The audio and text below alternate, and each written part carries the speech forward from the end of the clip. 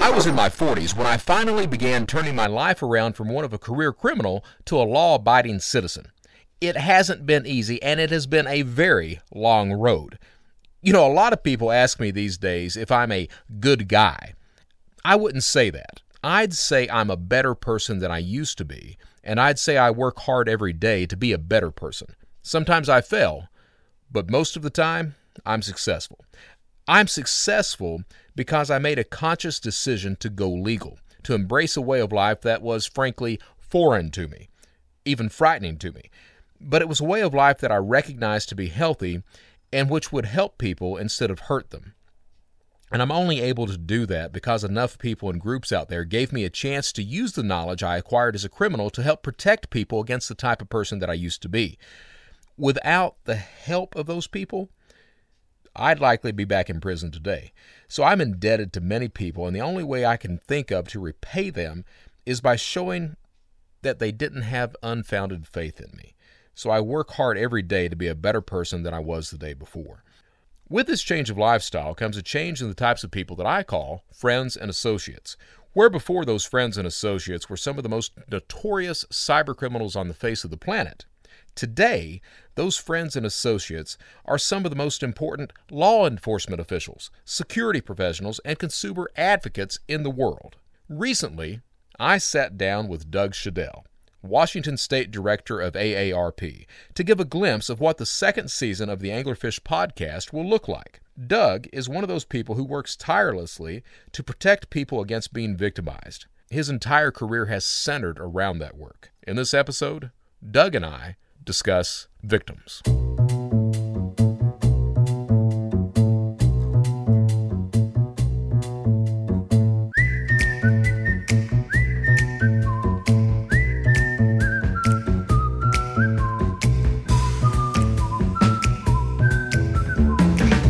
Welcome to the Anglerfish Podcast, where we visit the darkest corners of our online lives. I'm your host, Brett Johnson. The United States Secret Service called me the original Internet Godfather. Now, what does it take to get a title like that?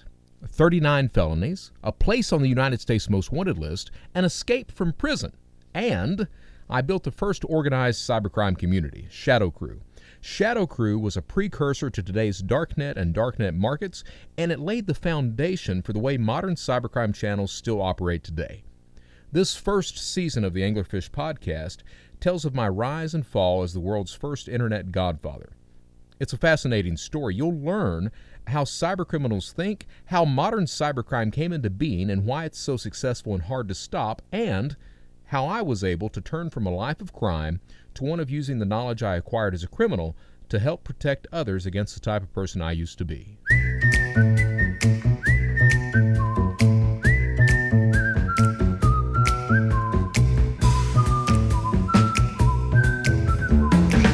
Today I'm here with Doug Shadel, AARP Super Guru. Wouldn't go that far, but thanks for inviting me. You have been instrumental in making sure that I have been a legal person from the article you wrote for the magazine. So why don't you tell our listeners who you are, what you do, and just the outstanding work that AARP does. Well, I've worked for AARP for over 20 years, and before that I was an investigator with the State Attorney General's office. How long were you an investigator? 14 years. Oh, wow. The reason I wanted to come to AARP was the AG's office and all of law enforcement does great work, but I got tired of chasing after swindlers and never catching them. Right. It got really frustrating. I worked on a case, one of my last cases. I spent a year living in a hotel in Vancouver, Washington with this fraudulent mortgage broker. We brought charges against him, and a week later we moved to Portland, Oregon, started a new company. And I'm like, that's the best I can do. And we moved him 10 miles. So the only thing he needed to do was just close up shop, move 10 miles down the street, and start a new different jurisdiction, different state. Wow. That's just one example. And right.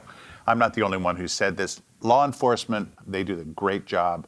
But I wanted to sort of get to the victim or get to the consumer before the scammer does. And that's been the last 20 years at AARP. AARP has a large membership. We have a nice platform with things like the magazine, the Bulletin, which you were on the cover of. On the cover of, and luckily. Well, and I got to tell you, your description of the dark web, Brett, was one of the most read articles we've ever had in the Bulletin. So thank you for doing that. I'm not sure it was me so much as the writer. No. And then we took those same interviews with you and went out on the road with them, as you know, and because you were giving us a tour of here's what it's like to actually be on the dark web. Right. And people were just stunned and amazed by the amount of activity going on that nobody sees. And that's our goal, is to just try and raise, not scare people, but raise their awareness so that the next time they go online, they have elevated consciousness about what's out there. And I'll say, when you contacted me, I didn't really know much about AARP and the work they did. But coming in and visiting with you and then working with you on the article and everything, I'm just extremely, extremely impressed with the work that you do and the lengths that you go to protect the common person out there. It's really impressive. Yeah, well, thanks. Well, and it's an ongoing battle. I mean, I'd like to think the fraud has not exactly gone down in recent years. No, it's not. And, hopefully that's not because we're not doing a good job. Technology's driving a lot of it, which is why we're just obsessed with the more experts like you we can get who know that terrain in particular. The web, a lot of our folks, older folks, it's not their fault, but they still live in the analog world in many cases. We would go with that content last year with you to a room and say, there's all this stuff on the dark web and protect your digital identity. And I would have people come up to me afterwards and say, I don't have to worry about any of this because I don't have a digital identity because I don't own a computer. Oh, geez. Right? And I'm like, well, the bad news is... It doesn't matter. It doesn't matter. Yeah. Do you have a bank account? Do you have anything? All of that is part of your, and so there's this awareness raising that we're trying to... So, I think I pointed that out before, is one of the main segments that is targeted by criminals are senior citizens. Yeah. I mean, that's because they don't have that online presence like that. It's much easier to take over the identity, to defraud the person, and profit from a criminal point of view. Absolutely right. So, right now I'm doing this podcast, which is basically the Brett Johnson story, the Shadow Crew story and everything. And I think I mentioned to you earlier, what I've been doing over the past year is when I end a presentation, I talk about the victims, because it occurred to me that, okay, I've been up here laughing and joking, and the audience has had a good time. I've scared the audience, but I've never mentioned the victims. So over the past year, I've been pretty adamant about talking about some of the victims that I've got and that I've had. And it's people that I knew, people I didn't know. And I thought with the work that you do, and I know you pretty well, I was like, there's nobody better to talk about some of the victims that I've had and that victim impact with cybercrime than Doug Shadel. Yeah. You haven't talked much about your victims, and if you want to throw that in here, I can give you sort of my take on it. Yeah.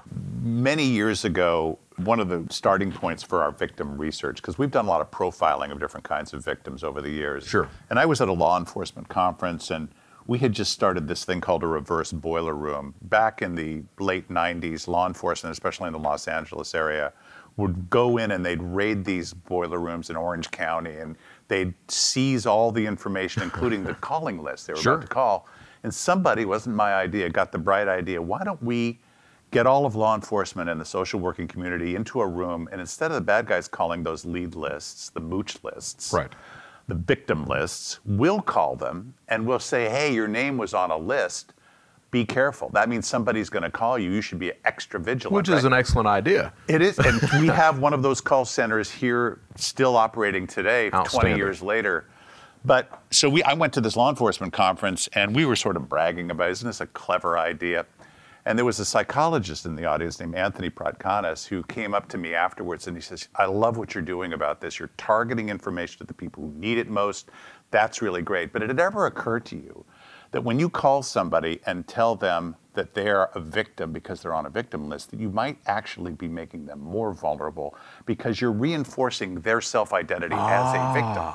And I'm like, I don't know if that's true or not, but I obviously have a lot to learn about this. And I hadn't even thought of that. It's this sort of like, oh, I'm a victim. Yeah, I guess I should fall for it or something. And I don't know if we ever proved that assertion was true, but we ended up working with Pratkanis, doing all kinds of coding of tapes and victim studies. And what I guess I'd like to start with is just what some of the myths are about what people think, who they think the victims are.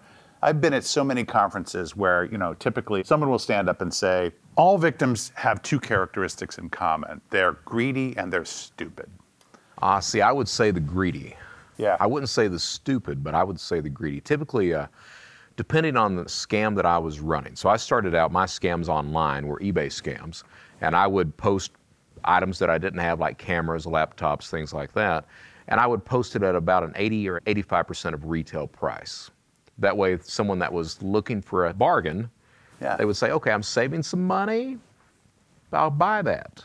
So the greed would get them at that point. Stupidity, I don't think it's stupidity. So I've got a couple of slides that I talk about phishing, and phishing is 92% successful and everything else. And I say, this next slide says, because there is no patch for human stupidity. And I let the audience laugh about that. Then I say, that's not really true. Because what you're dealing with is you're dealing with social engineers. It's got nothing to do with stupidity. It's got to do with an attacker understanding human intellect and the psychology enough to know how to manipulate you and to give you enough information. So I'm not sure it's stupidity, but I would say that it's greed. I wouldn't necessarily deny that. It's just the way it was asserted is demeaning to a victim. Absolutely. And if nothing else, don't demean the victim. They should be supported. Well, I think you're right. I mean, if you tell someone, especially if they've got low self-esteem to begin with, you're on a victim list. Your name has been circulated around all these call centers or these fraud centers on the planet as a mark. Right. Then that so it's inevitable. Yeah. But here's what we learned when we did some more research and we interviewed other folks who have done this for a living. For example, we did a survey with the FINRA Foundation, the Financial Industry Regulatory Authority, several years ago about investment fraud victims. And we asked a series of victims and a series of non-victims the same set of questions. One of which was, here's a quiz, here's a financial literacy quiz. Well, you know what? The victims scored higher on the financial literacy quiz than the non-victims. So where's your stupidity there, right? And what we've come to learn is that it's not about cognitive capacity. It's about your ability to monitor and control your emotion. Because as you know, in social engineering, the foundational idea is to get people under the ether. Every single con artist I've ever interviewed, including you, has said, get them into some kind of an emotional state, either from fear or from excitement that you've won. And that, there's a lot of science behind this. There's a central approach to persuasion. Here's the facts, make a decision. And there's a peripheral. The peripheral is all emotion. And it doesn't require facts, because they're not thinking with their cognition. They're thinking with the amygdala. You're absolutely right. The emotion swamps the cognition, but it has nothing to do with intellect. It has to do with your capacity to manage emotions. You're absolutely right. And that's one of the things. So as you're talking about that, it's hitting me that you're right about that. So it doesn't matter if you're looking at a single victim, just a consumer, or someone in a call center, or someone in a factory or a company you're trying to get to plug in a USB drive. You're relying on emotion. If I'm trying to defraud a company using social engineering, what I'm trying to do is okay, what type of emotion do I need to trigger? Do I need to trigger some sort of flight emotion, some sort of curiosity emotion? What's an example of that? They're calling a company, you're trying to get their list of employees or something. What would you use? Like, what's an example of that? So an example of that would be like pretexting, for example. So what I would do is I would say, I'm going to call payroll in the hopes of trying to get them to send me their W-2s for all their employees. And I would say, okay, what I need to do is do enough recon to understand who the CEO, who would be making those calls. So I would call and I would be the authority figure. I need this now, no questions, send it. Why isn't it on my desk already? So you're posing as the chief financial officer or somebody from HR or something. Somebody that would have an authority position and they would be in trouble. I would be trying to scare them. They would be demanding.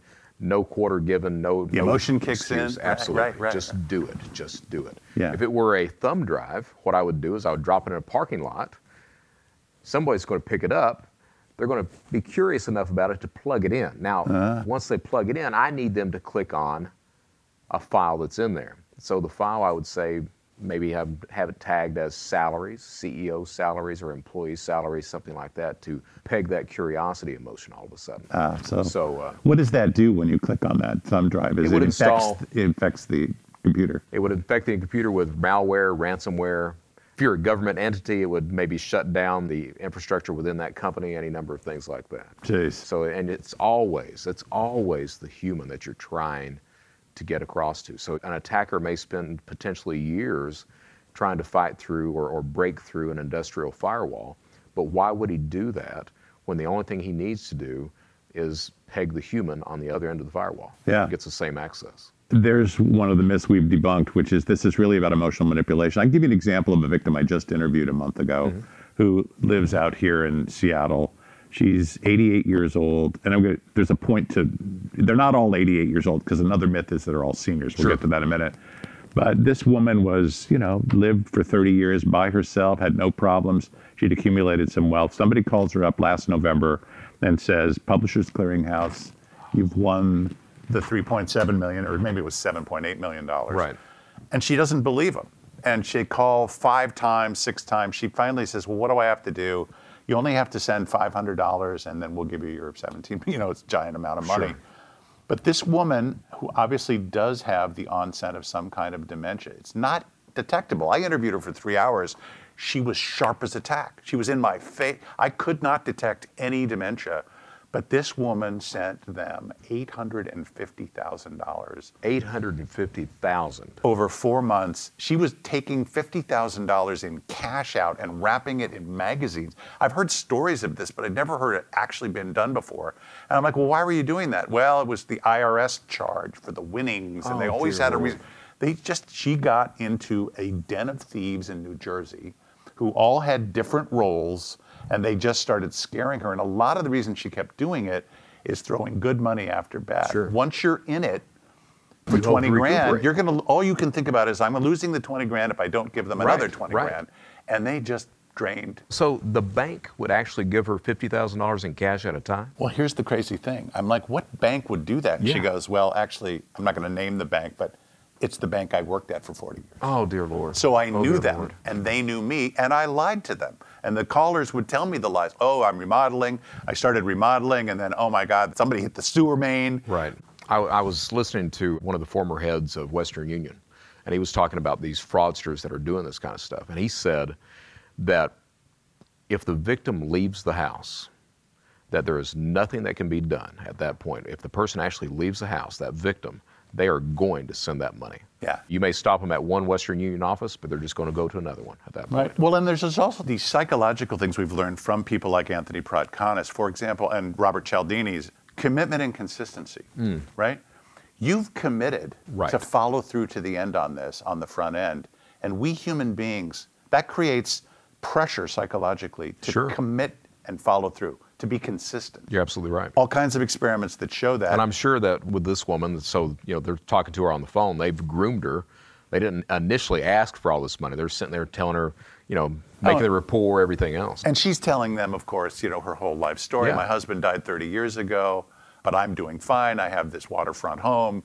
And they're just thinking, oh my God, look at the assets we could That reminds me, I mentioned this to you earlier, but one of my victims, and it was a victim as, I guess it was the last 2 months before I was arrested. She was a single parent, and what had happened was Shadow Crew had been shut down. I had went through my stateside money, didn't have any money, and I needed money. So I started to resort to, desperate measures for criminals, and that was running counterfeit cashier's checks. I would find coin collections online, buy them COD, coin collections, bullion, diamonds, things like that, and I'd pay for them with a counterfeit cashier's check. Can I interrupt you? Sure. Why did you go after coins, people with coin collections? Because it was easy enough to turn around. So even if they were already graded coins, you could take them out of the packaging and you could send them off to be regraded. They were high value, easy to turn, easy to flip at coin dealers, everything else. So it didn't have to do with the fact that the type of person who would have a coin collection they're selling might somehow be more susceptible to your pitches? Not a thing. The only thing was the product only. I was looking for products that were easy turnarounds. Yeah, got it. This one lady, she was a single parent. She had a coin collection. Her coin collection, I guess for 20 years, she had saved silver United States current coins. And she was selling this coin collection. I think she had like 70 pounds of silver. Like half dollars. Yeah, and half stuff like dollars, that. quarters, all this stuff. Right. She was selling it to put a roof on her house for her and her kids. So I sent her an email on eBay that I was interested in it, that the only way that I would pay for it was through collect on delivery COD order. And initially she was not wanting to do that. So what it took me to do was to get on the phone and talk to her over several days, actually over a couple of weeks. So I'd call her every couple of days and we'd talk about the coin collection and how much I wanted it and how I respected that she was trying to put a roof on her house for her and her family and everything else. finally, she got to the point where she trusted me enough to send the coin collection out, FedEx, and I paid for it with a fraudulent cashier's check and ripped that lady off. Do you remember the amount? $7,500 Yeah. was what it was. Yeah. That was $7,500. Did you ever, well, you're not going to have any more contact after that. Why would you? Once I got arrested, I was arrested within 2 months after that. And she filed a civil suit and she was reimbursed and everything. Oh. Because of the seizure of everything that happened. Before I forget, Brett, I would just want to go over one more myth, which Sure. is that all victims of fraud are seniors. Then they're not. They're not. You're absolutely not. I mean, you've seen that in the cyber world, but I just want to, that's another myth. You know what's interesting? I read this recently. It turns out that the number one demographic for victims is millennials right now. Yeah, yeah, it is for phishing. I mean, there's a big absolutely. Microsoft study that shows the 20 to 24-year-old male who has frequented a porn site. And when you think about it, yes, they have. That makes sense because a pop-up comes up and it says you've got a virus. Yep. You already know you're on some sketchy website, right? Yeah, you're watching the illegal porn. Right, and you're sort of feeling, yeah, God, I probably do have a virus, you know. So you're guilty, you're caught sometimes with your pants down. So to speak, exactly, you know. Right, right. If you zoom out from the fraud research profiling of victims, the thing we know pretty well is that who falls for a particular type of scam is dependent on the type of scam it is. I agree. Investment fraud victims are more likely to be men between the age of 46 and 60 who have higher than average income and higher than average financial literacy, right? And are more likely to be married. All the things you'd think would never be the profile of a victim, but that's who falls for investment fraud. Contrary to that, on the other side, exactly equal and opposite, lottery and sweepstakes tend to be older people, tend to be women, tend to be lower income, fixed incomes, lower everything education. else. They get that thing saying they've won $5 million and they think, hallelujah, I can pay all my bills.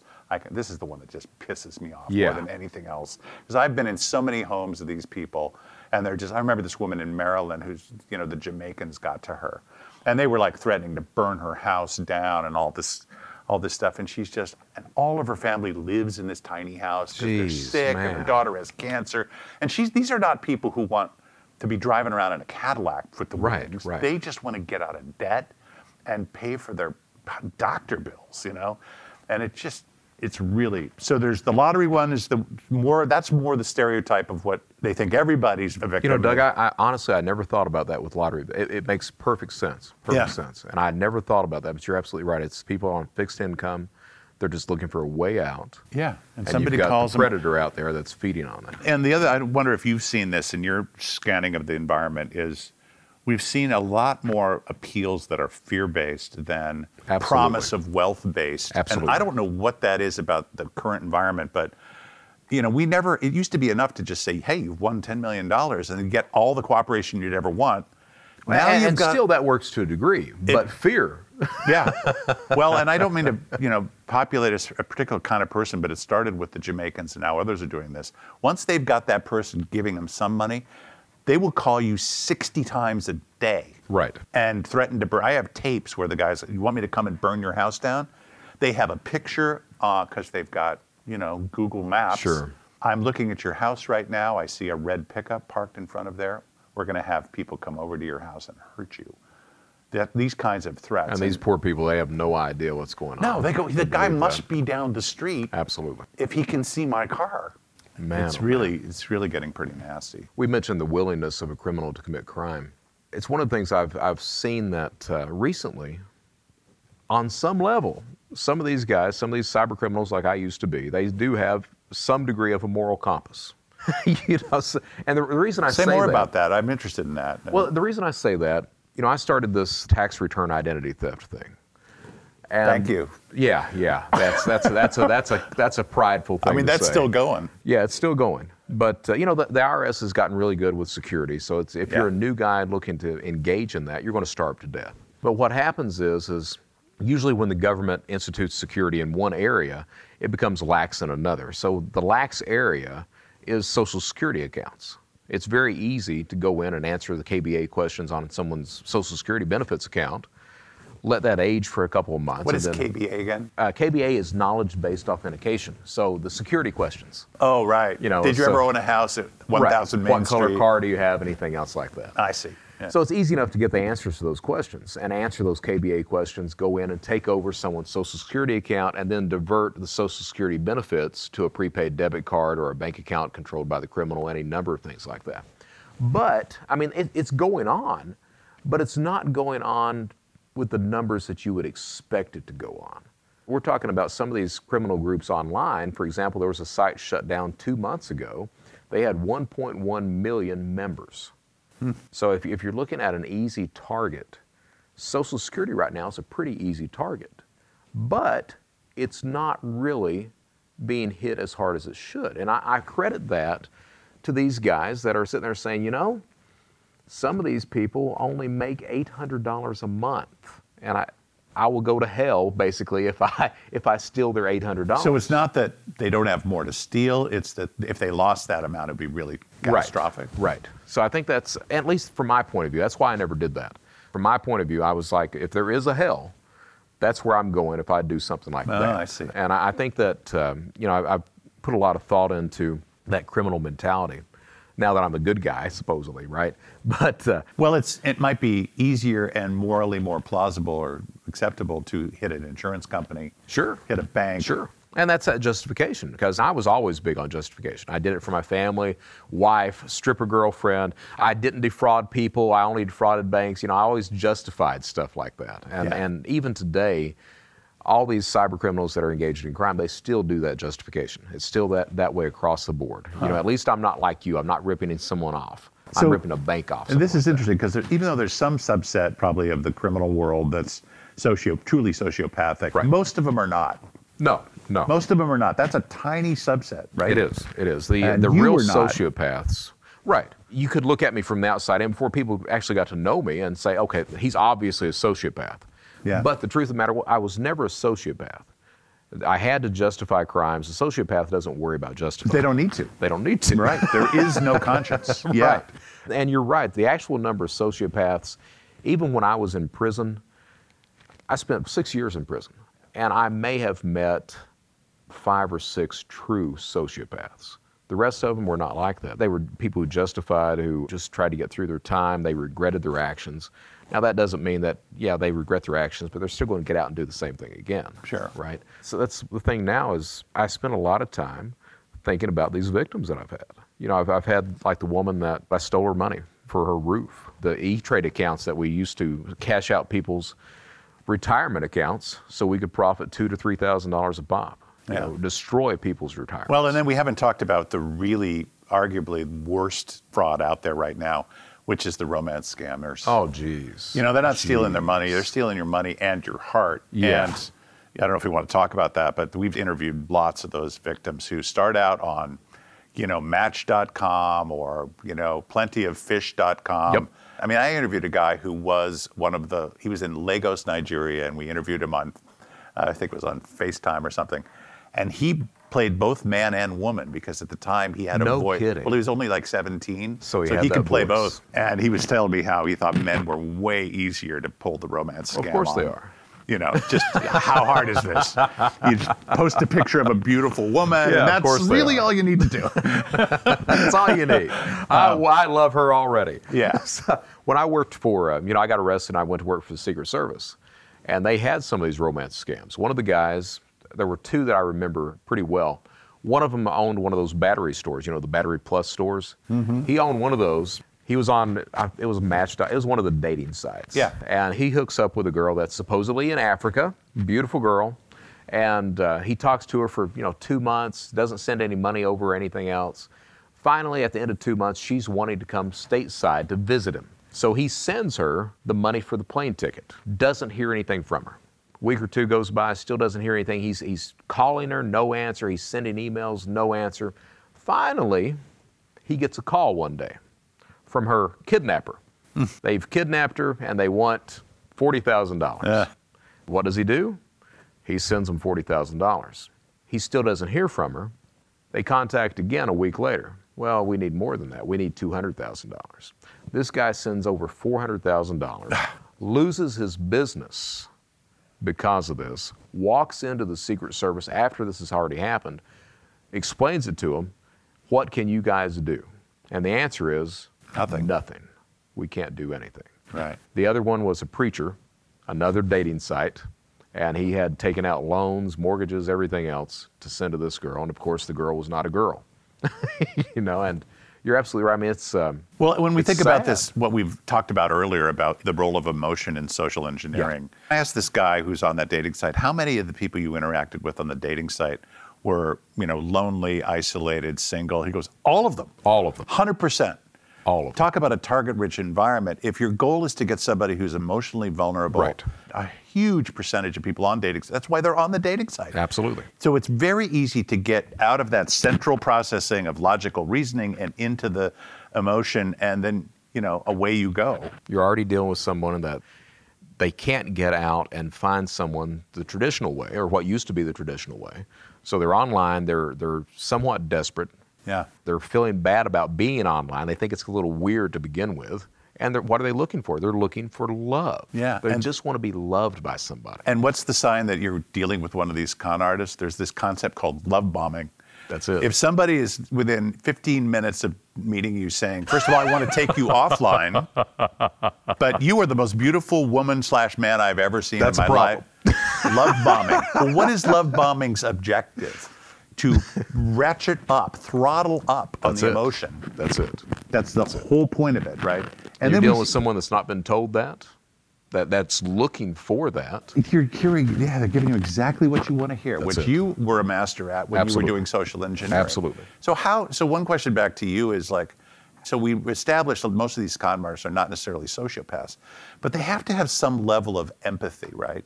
To be able to read the situation. I mean, you had this, right? Right. You have to be able to read, you call it recon, but what you're really doing is it's another word for casing the joint, or one guy described it as casing the mind of the victim, to You have look to. for the hot buttons. And you have to know it almost immediately. Yeah. You have to know almost immediately. Did you So, find that you just intuitively knew how to do that? Or did you learn over time to get better at it? And I think that's the way with most criminal social engineers, that they develop that skill of being a social engineer as a child. All right, so with me, it happened because I was around two parents that one was extremely abusive, the other one was basically the enabler of the family.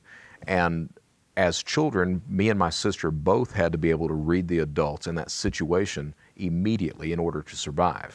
Okay, then later on, I used that skill to commit fraud, to be able to read other people quickly. I think that's typically what happens from a criminal point of view, is there's some instance or set of circumstances that instills that in the person, of being able to read somebody like that. So you learned that of necessity to survive. Was that a more important skill you learned from that, as by your own admission, dysfunctional family environment? Or was the modeling that your mother, in fact, was also doing these crimes something that, or was it both, or what I mean? I think it's both. It was weird. With me, it was like a switch was thrown at 8 or 9, and I was going through this magazine, and they had this book club that had all these computer books, and I wanted these computer books. So I filled out the card, and sent them in, and they sent the books back, and the bill for it was like $200. So my dad, he's looking at the bill, and he's like, "What did you do?" And I'm like, "I didn't know it was going to cost money." and he looks at me, and he was like, "Well, don't worry about it." And I'm like, "What do you mean, don't worry about it?" And he's like, "They're not going to do anything. Don't worry about it." Well, that was almost like a switch was thrown for me right there. At that point, I'm like, well, hell, they're not going to do anything about it, so I can get Anything I want. cassettes, music, books, all this. So I started doing all this stuff. So that was part of it. My mom certainly, I come from Eastern Kentucky, and it's that mentality, especially with the males. The males are meant to help. Whatever the family does, the male child is supposed to assist with that. My sister didn't have to do that. So my sister didn't ever really commit crime other than just that shoplifting when we were children. Mm-hmm. Me, though, I helped out with faking car accidents, stolen cars, benefit fraud, any number of things. So I grew up with that being modeled and participating in that at the same time. We talked a little bit about inside the mind of the criminal thing. And do you think that training, it made you a better criminal while you were doing it, but did it also inoculate you from other people trying to do it to you? No, absolutely not. I was... Say more about that. I was often scammed online. Really? But the thing was that my mindset on that Other than the first real instance where I was scammed, out of that initial first fake driver's license that I ordered, and I got really upset when the guy ripped me off. After that, someone would rip me off, and I would chalk it up as the price of doing business, is what I would do. And not only that, but running that entire group at that point, that Shadow Crew group, if someone came in and defrauded one of my members, what I would do is I would personally reimburse the member that was the victim. But I would contact the person who had scammed that victim and try to bring them back in the fold with the idea of, okay, you were good enough to defraud one of my people, so you must have some skill. But no, I was defrauded many, many times. This is really interesting because there's a couple other people I've interviewed who were, taking millions of dollars. This one guy, Jim Vitale, who's passed away now, passed away about 10 years ago, said he's looking for a phone buyer, somebody who will buy over the phone. He goes, and I got to tell you, true confessions, I'm a phone buyer. Because I'm looking for the same, in psychology we call it the hedonic lift. Right. That hedonic lift of, I'm really excited. That's what you're looking for. Is that and whether you're defrauding somebody or whether you're taking a risk and getting defrauded, it's all the same desire to get. And I just wondered what your take was on that. No, I think you're right. Yeah. I think you're right. That's the a action. Nice term. You're addicted to the action, or you're addicted to the risk. No, absolutely. And the thing is when you start out, or when I started out breaking the law, scamming people and doing cybercrime, identity theft, everything else, initially, and I think most people are like that when they begin their criminal career. Initially, it's like a blanket. You just defraud whoever you can across the board because you need that money.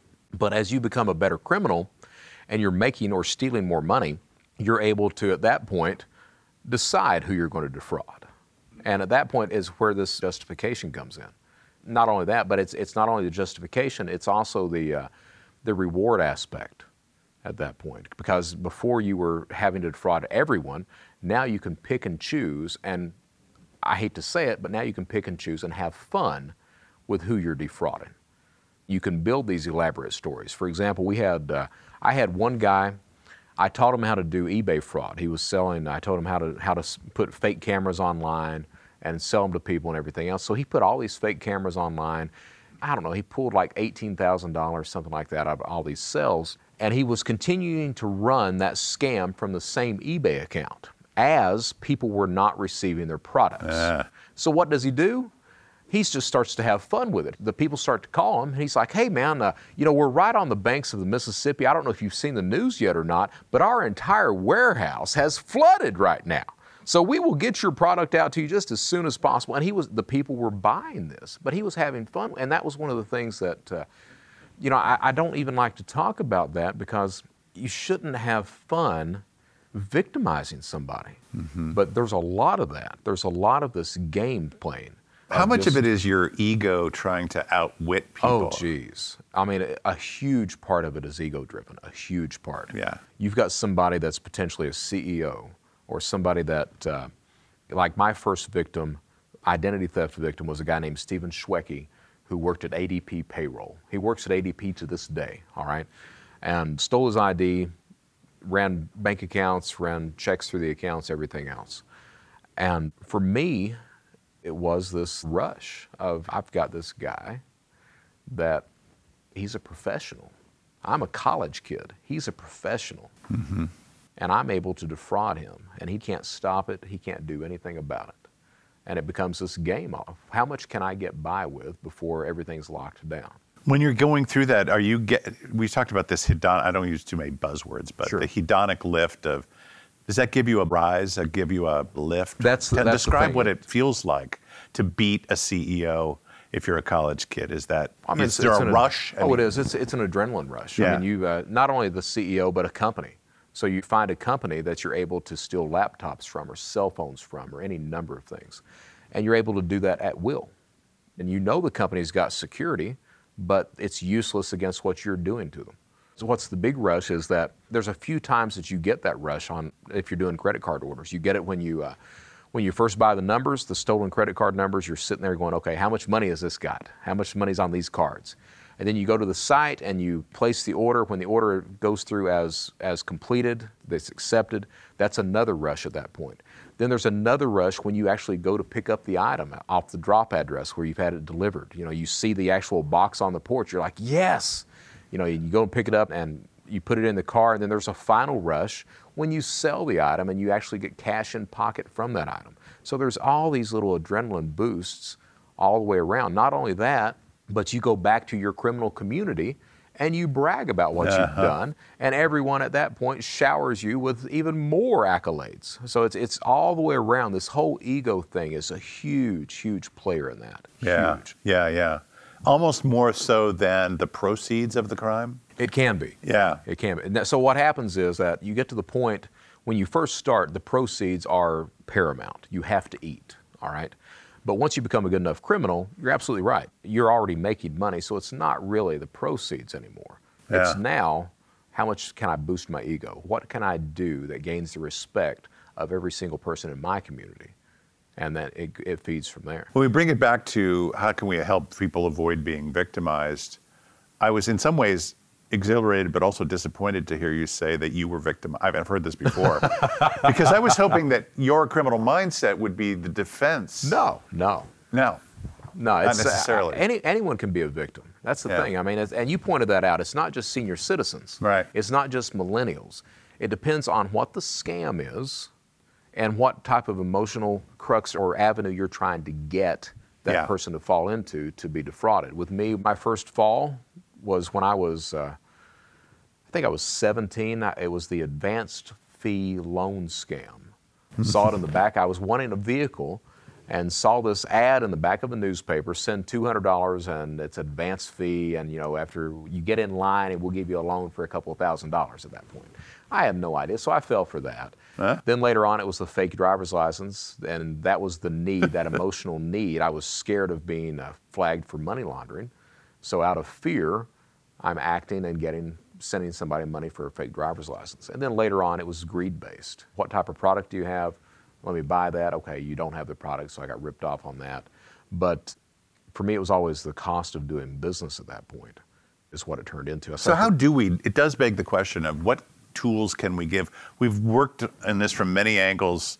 Here are the persuasion tactics that are used. Here's the playbook, as well as we know it, of investment scammers, lottery scammers, and so forth.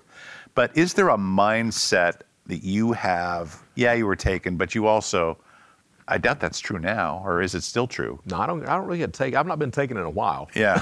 Part of what we were talking about earlier is just, there are so many people who just don't think like the criminal does. Right. So they can't possibly imagine that somebody would put a fake camera on eBay. Sure. That's like the farthest, because in their world, and I've interviewed a lot of victims, especially like college professors. This is another part of the myth of stupidity. Right.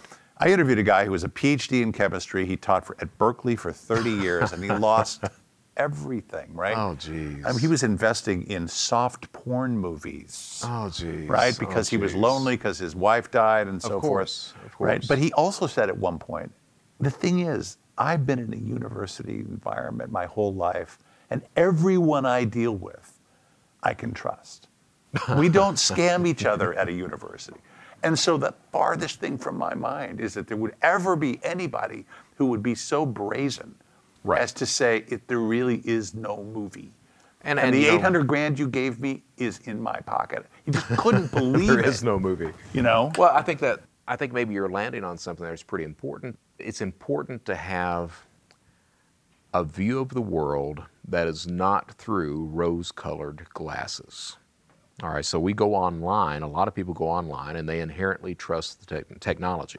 They trust those news stories. Oh, it's obviously true. It's on Facebook, or it's on whatever news site it's on. It's got to be true. Yeah. So they never question that. They just accept it at face value. Yeah. They accept that the person that's on the dating site that's texting them is that beautiful blonde or that hunky man. So other than just sending a message, you can't trust anybody, how do we get that message through to people? I was asked, there was the guy, I forgot who asked me this. I was on WGN radio a couple weeks back. And the question was, when will United States people, United States citizens, actually stand up and be worried about their privacy and take a proactive stance in cybersecurity? And my answer is that it's not going to happen until we have a catastrophic event. So until something happens that... More so than the credit bureau releasing 143 So what happens, million complete identities onto the dark web? What happens if some program is out there and it shuts down all of Chase's servers, where you no longer have... Or the air traffic control system or something that public safety can't. Right.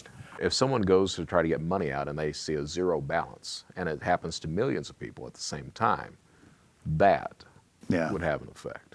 It's that level of awareness, but that's not just with consumers. I think that's with companies. That's with everything across the board. Say you sign on with a monitoring company for identity theft monitoring or whatever. Mm-hmm. People, when they sign on to these monitoring companies, they don't worry about their security anymore. They figure the company's going to take care of it. But that's not the case. That is not the case. We have to get to the point where we understand that even though we have help from companies that may have good security features, that doesn't mean that our job of protecting ourselves and our family is over. It still is out there. We still have to be proactive with that. How do we get to that? I honestly don't know. Yeah. I honestly don't. Right. So, Doug, I really want to thank you for talking with me about this. It means a lot to me, man. I really appreciate it. All right. Well, and what you're doing means a lot to us. I mean, you're a unique voice in this, having been in literally the dark web, literally, and invented one of the first applications of the dark web. And to come forward and to warn people like you're doing is extraordinarily important. Well, again, thank you, and keep up the good work. Great. Thanks for inviting me.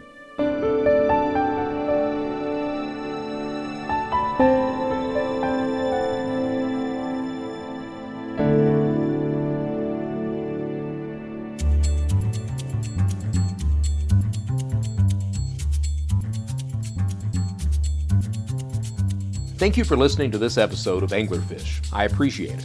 If you like it, please subscribe and drop me a line saying hello. Hello is always good. You can reach me direct at brettjohnson@anglerfish.com. That's Brett, B-R-E-T-T, Johnson, J-O-H-N-S-O-N, at Anglerfish, ANGLERPHISH.com. Please tell your friends about us, rate and review the Anglerfish podcast wherever you can. In the next few weeks, we'll be launching Season 2 of Anglerfish, which will examine the darkest corners of our online lives and what you need to do to remain safe. Please email me questions, comments, concerns, personal stories, and any topics you might like to hear discussed. That's Brett Johnson at anglerfish.com. Until next time, I'm your host, Brett Johnson. Stay safe, stay secure, and stay vigilant.